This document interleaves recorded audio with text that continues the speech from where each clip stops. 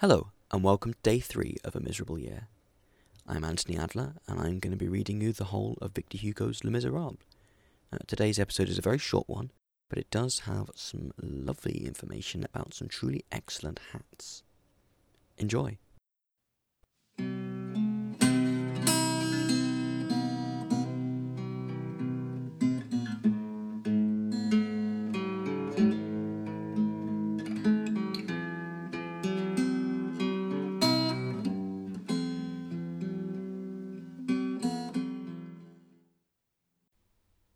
Les Miserables, Volume 1, Fantine, Book the First, A Just Man.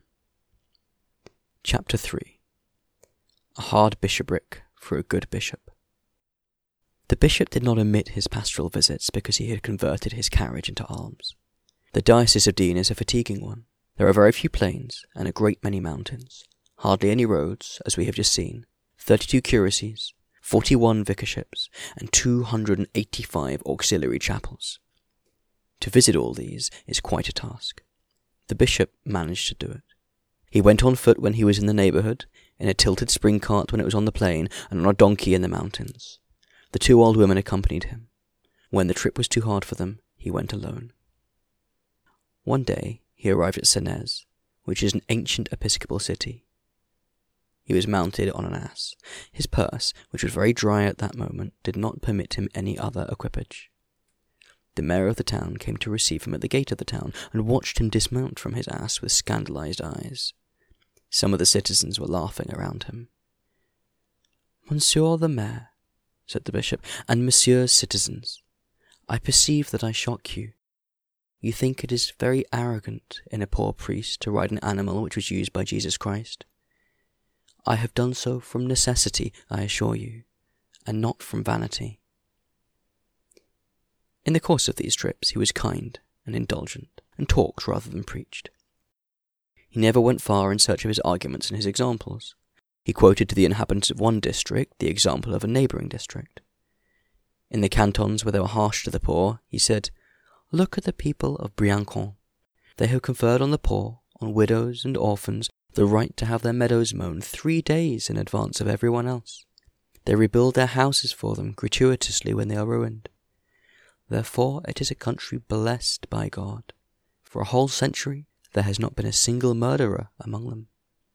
In villages which were greedy for profit and harvest, he said, "Look at the people of Embrun.